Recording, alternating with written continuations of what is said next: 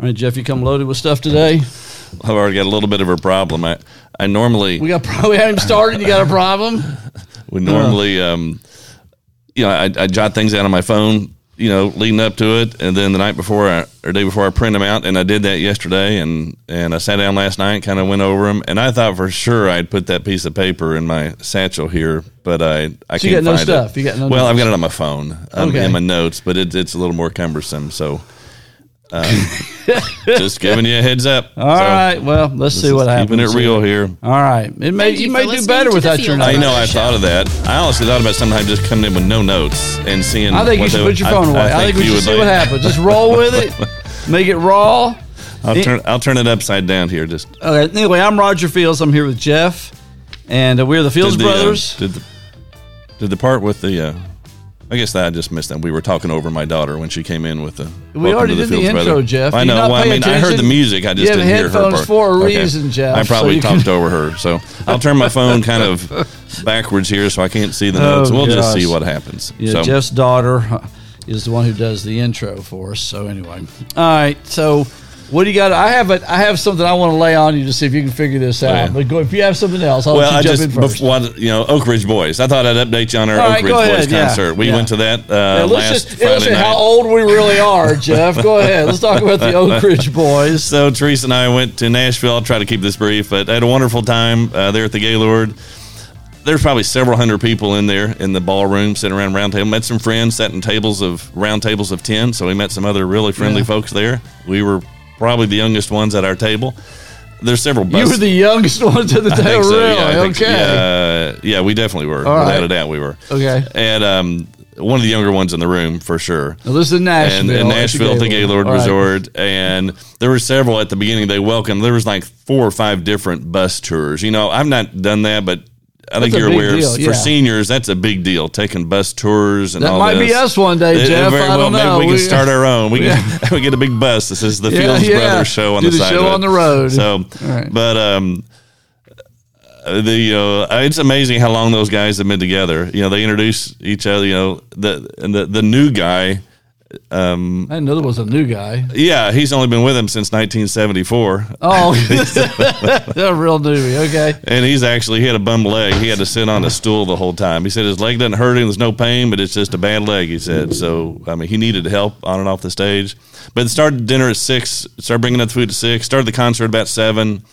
Did some of their songs they're famous for, and so what do you keep looking around? Well, did they do? Okay, so I'm asking. Did they do like their old gospel stuff, or they do their country stuff? Not their old gospel stuff. They did some of their old pop stuff, Elvira, and some of the stuff their main. There. Okay. And then they did some kind of silly, Jingle Bells, some lighthearted. But then they went over. There was no intermission, but they went over at one point, sat in 4 rocking chairs. They said they had a couple years where Cracker Barrel sponsored their tour, and they had rocking chairs from that. And then they no longer sponsor, but they kept the rocking chairs. So they had the rocking chairs up on stage. Back. So they go over and sit on these 4 rocking chairs. That was pretty cool. They would one at a time kind of talk about their background, where they were from, and sentimental Christmas stuff. And they did some singing from there. Then they went back, had Santa Claus up on the stage. They invited all the kids to come up to see Santa. Well, all the kids was like 4 or 5. Wow. Out of a group of several hundred. But then they closed with some more serious Christmas songs, finished with Joy to the World, a great rendition of Joy to the World. Mm-hmm. And, I didn't know how long the thing would last. They started singing about 7 o'clock. And I didn't know if they'd have an intermission or not, or they do an encore or not. About 8, the last song ends about 8:15. They wave and everyone claps. And it was like both the members of the quartet and everybody in the crowd was kind of glad to, it's been a good night. It's 8:15. It's getting late. Let's call it a night. It's trying to turn in. All right. So that was fine. But it was we enjoyed it thoroughly. So anyway, they're there for like a couple of weeks or something. They're from like Thanksgiving to Christmas. Their last one, and they've done it before. This is not the first year. Okay. The last concert I think is actually Christmas night. All right. So the oldest one's 83 years old, and wow, I admire their stamina. It was a lot of fun. Anyway. All right. Now, I know this is totally off-topic stuff. Oh, real quick, before we get away from gospel music, okay. Did you see this on the news that Armin Morales passed away a few days ago? Bass singer for the Imperials. 70s. How old was he? I think he's 90. I think he was that's 90. right. He was. Born in Yeah, he's- 32. yeah. And it said he was the owner and manager of the Imperials all through the transitions. Huh. I got one in that at the Oak Ridge Boys. Okay, somebody owns this entity. Oh, yeah. And I don't know if the members are all owners or not or what. Dwayne Allen They're- had a big piece to that. Yeah. Might have been. I don't know. yeah. But anyway, that was kind of sad that Armor Morales Yeah, passed everybody away and says brought back he's a lot a of good great guy, memories. yeah. So Everybody from says the gospel group Imperials, Yeah. for those who don't know, that was really big in the 70s and I guess still go to this day, I think. Did they? I didn't to know some that. extent. But anyway, okay, what do you got? All right, I have a dilemma. Have you ever heard of the Monty Hall problem? Well, I know who Monty Hall was. Let's see. He was at MC for the Let's Make Let's It make it. Deal. Oh, I watched that a bunch as a kid. Okay. During the summers, school was out. You watch game All right. shows and all this. Have you ever heard this? Now, there's a famous problem called the Monty Hall problem. Door number 1, door number 2, door number 3. Okay. And this Marilyn Voss Savant, I think is her name, she's recorded as the highest IQ anywhere that's ever been recorded, they say, in the world. And she used to have a column in Parade magazine. Not familiar with her, but go ahead. And she put out, somebody wrote in with this problem, and she answered it, what she thought is the best thing to do. Well, a bunch of mathematicians challenged her on this and wrote back and said, no, you have misled people. I mean, a bunch of mathematicians, from universities. And she explained why she said what she said, and then they all backed down and wrote back and said, okay, you're right. Now, here's the dilemma, okay? So you have 3 doors. Okay. You have a car behind one door and a goat behind each of the other 2. Right. You pick door number 1. But before they show you door number 1, they're going to uncover door number 3. So Monty Hall uncovers door number 3, and it's got a goat, okay? So the car's behind 1 or 2. Now, at that point, you're allowed to then change your pick. You can stay with 1 or go with door number 2. What are you going to do? I guess I would stay with the pick. I mean, that's what everybody says. Yeah. She says, no, you change your pick to number 2. And they all said, well, that's ridiculous because it's a 50-50 chance. I mean, it's going to be 1 or 2. She says, no, it's not. It's not a 50-50 chance at that point. And so she explained, I think this is fascinating. Maybe I'm the only one that does, but is there any spiritual significance to this? None whatsoever. Okay, all right. But she, so she said it's like this: when you pick door number 1, there's a 2/3 chance that you're wrong. That it's either 2 or 3. Okay. You got 1 out of 3 chance of being right. Okay. Well, once they reveal door number 3, it's still a 1 out of 3 chance. It's just now that door number 2 has a 2/3 chance of being right, and your pick has a 1/3 chance of being right. And she explained that was her rationale. And the mathematicians came back and said, well, actually, you're right.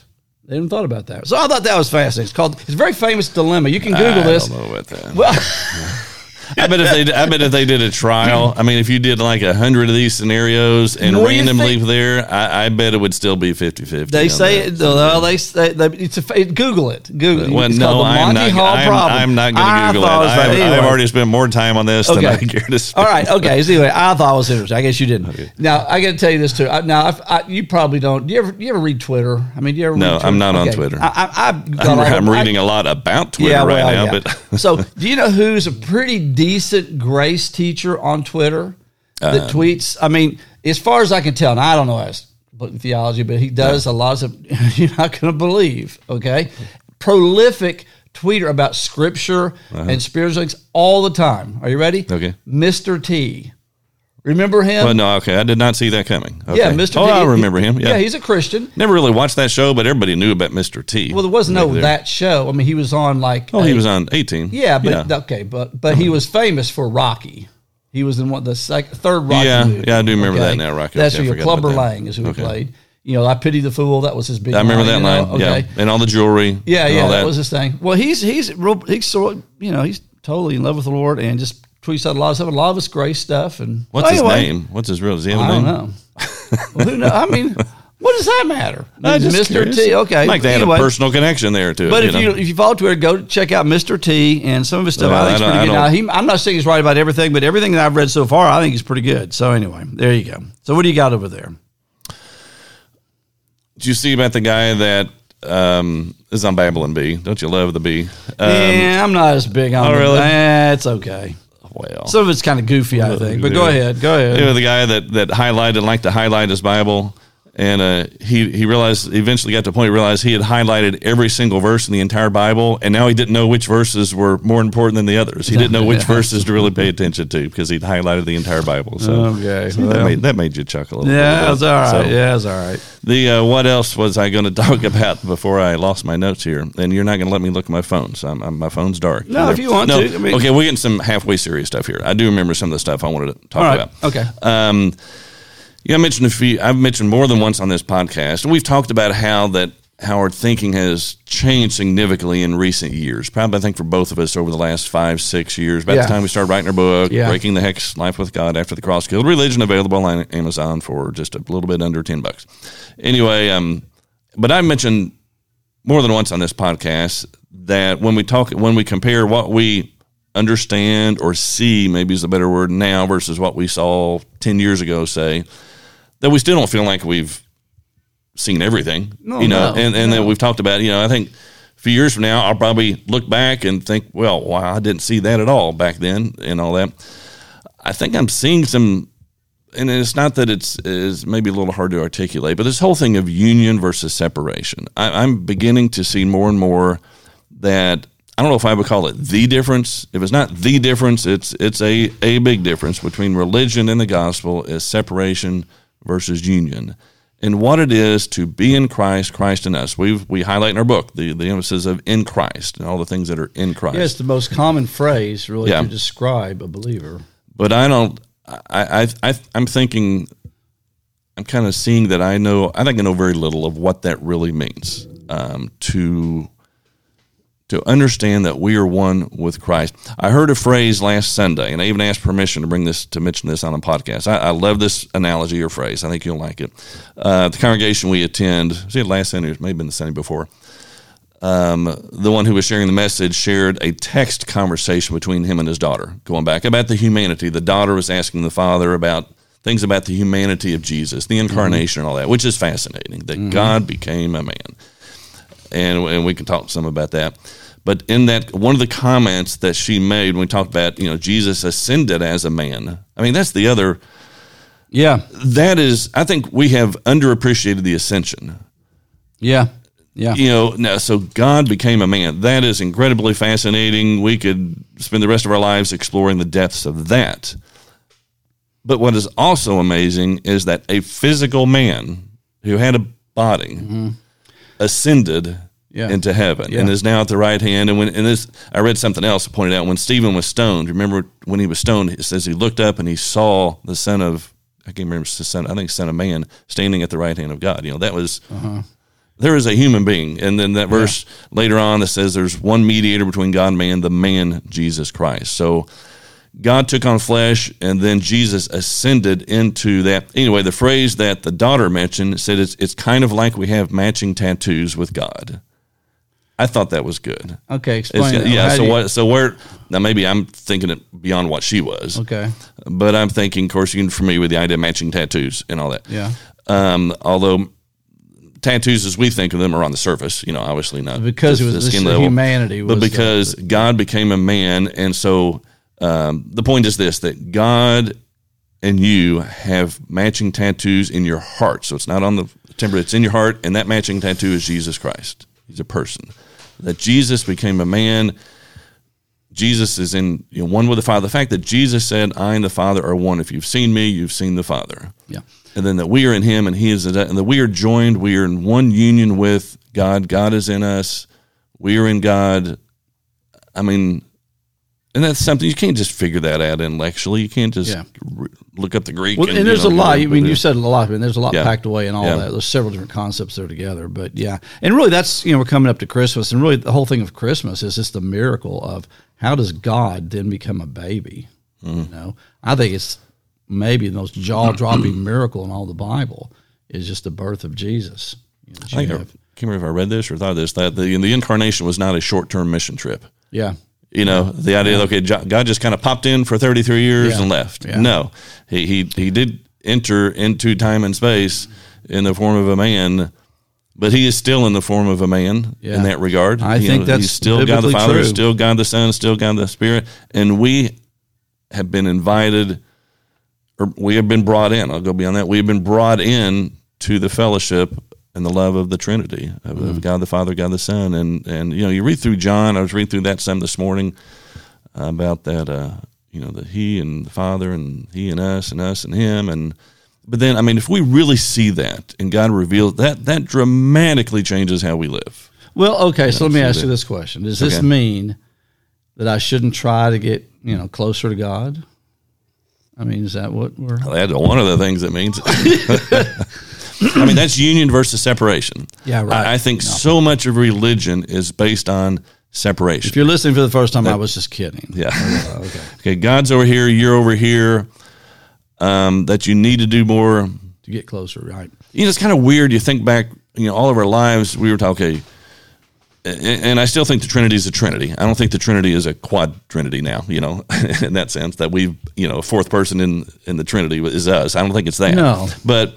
But all of our lives, you're not God. You're not, you are not God. Well, it says, as He is, so are we in this But then world. got other verses, we're supposed to live godly. Yeah. And then it says we're children of God. Right. And so that means we have His nature. And so we have been given a divine nature. The Bible's very clear about that. And so I think religion kind of tries to scare us away from that. I think it's demonic, satanic behind that, of trying to scare away that we have the divine nature. Christ is in us. We are in Christ. We are one with Him. And I thought of this. Remember that verse in John, and I think it's John 5-6, somewhere in there, where Jesus said, and this is something dawned on me all by myself. I didn't read this anywhere, Roger. I didn't hear it on a podcast. Here we go. This may have actually been the Spirit of God bringing something to my mind. So the following views and opinions may not necessarily represent those of both of the Fields brothers. But no, this is not that. This is not. It's not controversial, I don't think. But remember those verses where Jesus said, "I say what I hear the Father saying. I do what I see the Father doing." It dawned on me that He did not say, and I think this is the way we kind of read it, and people try to live their so-called Christian life these days.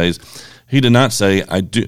He did not say, "I say what the Father tells me to say." Right. He did not say, "I do what the Father tells me to do." Yeah. Because there's separation there. Right. You got the Father over here, you got the Son over here, and He's telling you what to say and He's telling you what to do. That's separation. Mm-hmm. But union is, I say what I hear the Father saying. I do what I... And so think about how that impacts our lives. And so, the example that Jesus had with the Father is the example of Jesus and us, not in the outward actions necessarily. It's not that we're just to mimic outward actions, but He is a model for that union.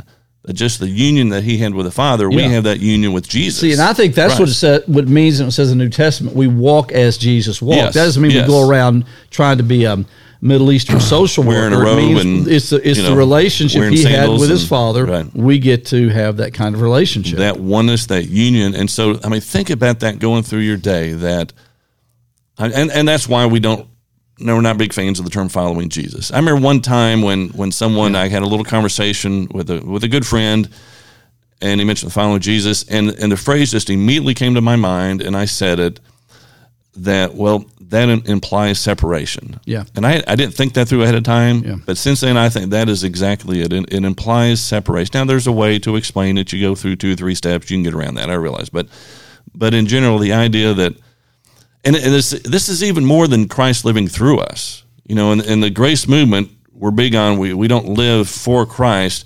Christ lives through us. And I think Andrew Farley has helped me in that. He's not. I don't think he really emphasizes that phrasing a lot of times, because it gets to be kind of like an empty tube. We're just empty tubes, and there's still some separation there. Yeah, that is Him living through us, as opposed to I like the phrase Him living as us. That we are a part of Christ. We throw around the phrase, we're part of the body of Christ. Oh, yeah, we're part of the body of Christ. Yeah. Well, do you really believe that? What that means is you're supposed to serve in the nursery. That's what that really means.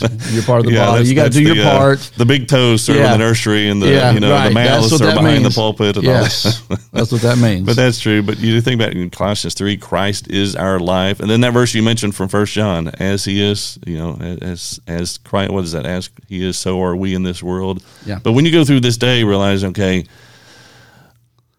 I am Christ in me. The incarnation was not a short-term mission trip. He is, and then that also, that impacts how you relate to other people too, because He's in them as well, and so one another. And so I just think we have so much yet to discover. I think discover is a good word for this. So much to discover about our union with Christ and what it is to live out of that, live from that, not live for it, but live from that union and restfulness and in love. I don't know if I have time to do this or not, but it does dovetail with what you're saying. So I'll like to take a shot at it. Okay. Right. I can tell you what I believe now may be the best way to illustrate the problem with the modern church. Okay. And it's the way we pray. Okay. If you go to any prayer group and you say, we're going to take prayer requests, what are you going to get? You know exactly what you're going to get. Well, my Aunt Thelma is having her gallbladder removed tomorrow in Peoria. And we need to pray that the doctors will remember everything they learned in medical school. Or my Uncle George got laid off from the warehouse, and we need. Or it may not even be your uncle; it's your coworker's uncle. Yeah, coworkers, whatever. But it's always those kinds of things. Now to take a little side trip, the whole thing about praying for the doctors really strikes me as so funny too. It's like, what do we think is what do you think is really going to happen? The doctor's going to get there and think, now where is that gallbladder? And then God's going to reveal to him, oh, there it is, right there. I'm going to take that. Have you seen the recent meme about if Paul saw the church in America today? No. If the Apostle Paul saw the church in America today, we'd be getting a letter. That's funny. So this relates to that. So okay, go ahead. So here's what I think. I think this is kind of a valid way to see the difference. I love Paul's prayers as he reveals them, particularly in Ephesians, and I love this one in Colossians. This one I'm going to key in on. Okay. I think it's one of the coolest scriptures to think that this is the way that Paul prayed for people. Nobody ever prays like this now. Now listen to this. He says, I don't cease praying this for you. Okay. Now I'm going to break this down, but this is in Colossians chapter 1, verse 9 through verse 14. I don't think I'll read through the whole thing, but let me give you some of the highlights. He said, first of all, I'm praying that you're going to know the knowledge of his will with all spiritual wisdom and understanding. You're going to really know what God's doing. And that knowing is more than just an intellectual. Yeah. Right. You're going to know the Greek words behind it. Well, and we're getting there. Okay. And that you produce fruit. Mm-hmm. Okay. He talks about that. He says, I want you to know the knowledge of God, which having the knowledge is knowing not just about God, but knowing intimately, knowing God, experiencing God. Okay. He goes, I want you to be strengthened with all power according to his glorious might. So I want you to have inward power. Well, you can interpret that any way you want, but it means something. And he says, I want you to have, with all patience and endurance, I want you to have joy. I want you to enjoy your life with God. That's his prayer. He goes, and I want you to give thanks for him because he's qualified you. Now, you're not qualified yourself. He has qualified you to share in his inheritance. Past tense, has qualified us. Yeah, and you have an inheritance, so whatever you think that means, it's something. And then he's delivered you out of darkness and transferred you into a kingdom. Past tense again. Of his beloved Son. Has delivered us, has translated. In whom you have redemption, which means the whole thing has already been paid for. Yep. That's what redemption means. We sometimes over-spiritualize redemption. It just means everything's been paid for. Mm-hmm. And you have forgiveness, all past tense. So Paul basically says, I want you to experience all of this that God has done for you. And he lays that out in several different ways, or kind of peels it apart in several different ways. That's a huge, big, audacious prayer. Yeah, that's great. And so we dumb it. And I'm not against praying for Uncle George to get another job when he gets laid off. That's fine, and I don't mind praying for Philippians, tell God your needs. Yeah, so. But isn't it interesting though? You don't see that kind of prayer request coming from Paul or in the New Testament. I mean, it's very rare. Paul says, we need to pray for Titus because he's tummy's hurting, or got a job interview coming up. You got a job interview. I mean, and it's like it's okay to pray for that kind of stuff, but you got to pray some big prayers occasionally. And Paul's prayers are big, audacious, bold prayers. In Ephesians 1, that the eyes of your understanding may be open, and then Ephesians 3, that you may know the love of Christ, and very similar to that. This is just one example, but I think that's the problem. I think now if you go, when they ask, the next time you go to a small group and they ask for prayer requests, say, well, I like to pray, and just start going. I mean, they would think, so I like to pray that y'all would just know the inheritance of God, that you can go through all that. People would think, wow, what is, but isn't that interesting though? We just don't. I mean, that does fit the separation and union thing. Yeah. Basically it's just to see the union that we have. Because, all this stuff is in Christ, because we're one in him. Now this actually, this really dovetails with something I was going to, and I honestly thought this before I came in. This kind of dawned on me this morning.